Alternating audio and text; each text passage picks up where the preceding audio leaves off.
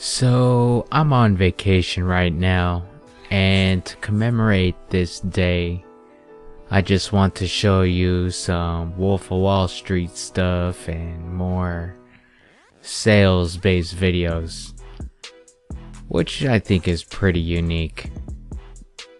So, I hope you enjoy the rest of this podcast episode to commemorate my 20th day without meat. So this is what I will give to you.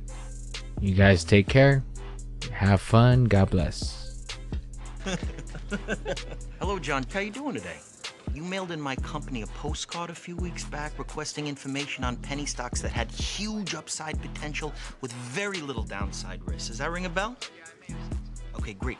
Well, reason for the call today, John, is something just came across my desk, John. It is perhaps the best thing I've seen in the last 6 months. If you have 60 seconds, I'd like to share the idea with you. You got a minute?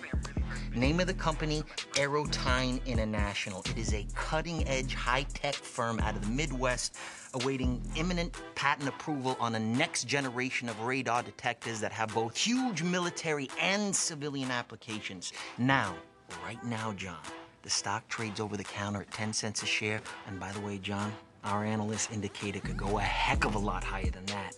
Your profit on a mere $6,000 investment would be upwards of $60,000. Jeez, that's my mortgage, man. Exactly, you could pay off your mortgage. This stock will pay off. John, one thing I can promise you, even in this market, is that I never ask my clients to judge me on my winners. I ask them to judge me on my losers because I have so few. And in the case of Aerotine, based on every technical factor out there, John, we are looking at a grand slam home run. 4,000, that'd be 40,000 shares, John. Let me lock in that trade right now and get back to you with my secretary with an exact confirmation. Sound good, John? Great. Hey, John, thank you for your vote of confidence, and welcome to the Investors Center. Yeah, thanks. Bye-bye. Hey, it's me again. I forgot to mention that the entry that was for the 20th was the audio that you just heard just now. It's the 21st right now, and I'm about to go lay in another entry for the episode of the day. I just don't really have the time to make them individual, so let's mash them up together, shall we? Here is another awesome video dealing with sales. But before I do that, I just want to pay some homage and tribute to Pastor Billy Graham. That guy was in the radios throughout my entire childhood, and I just feel like he used to be part of that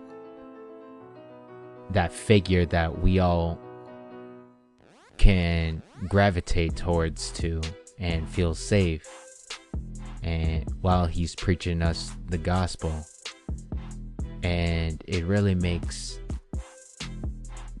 for a lot of thinking, at least for me, on what it would be like without him around.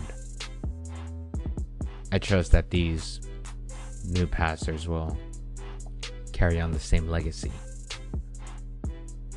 But without further ado, here is more Wolf of Wall Street or Boiler Room.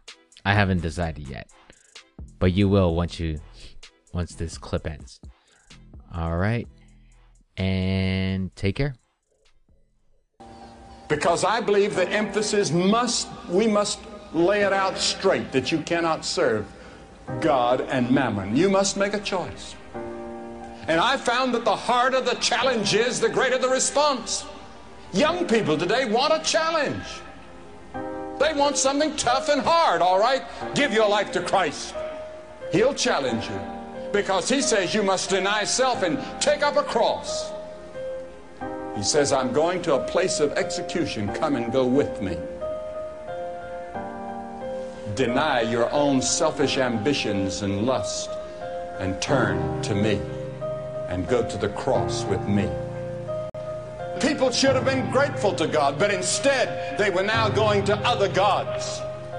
And we should be grateful to God for the blessings He's given us. But what do we find? We find that we're worshiping other gods. The gods of pleasure, the gods of lust and greed and hate, the gods of materialism, even the gods of war. And Joshua tells them that such a condition cannot continue. They must decide whether they want to serve the idols or to serve the living God. And He will not allow any neutrality. Neither does Jesus Christ. And Joshua said, you have to decide immediately now. Choose you this day, not tomorrow, this day, whom you're going to serve. And many of you are going to have to decide tonight. What is the number one priority in your life? Is the priority Christ? Or is the priority something else? Christ demands first place.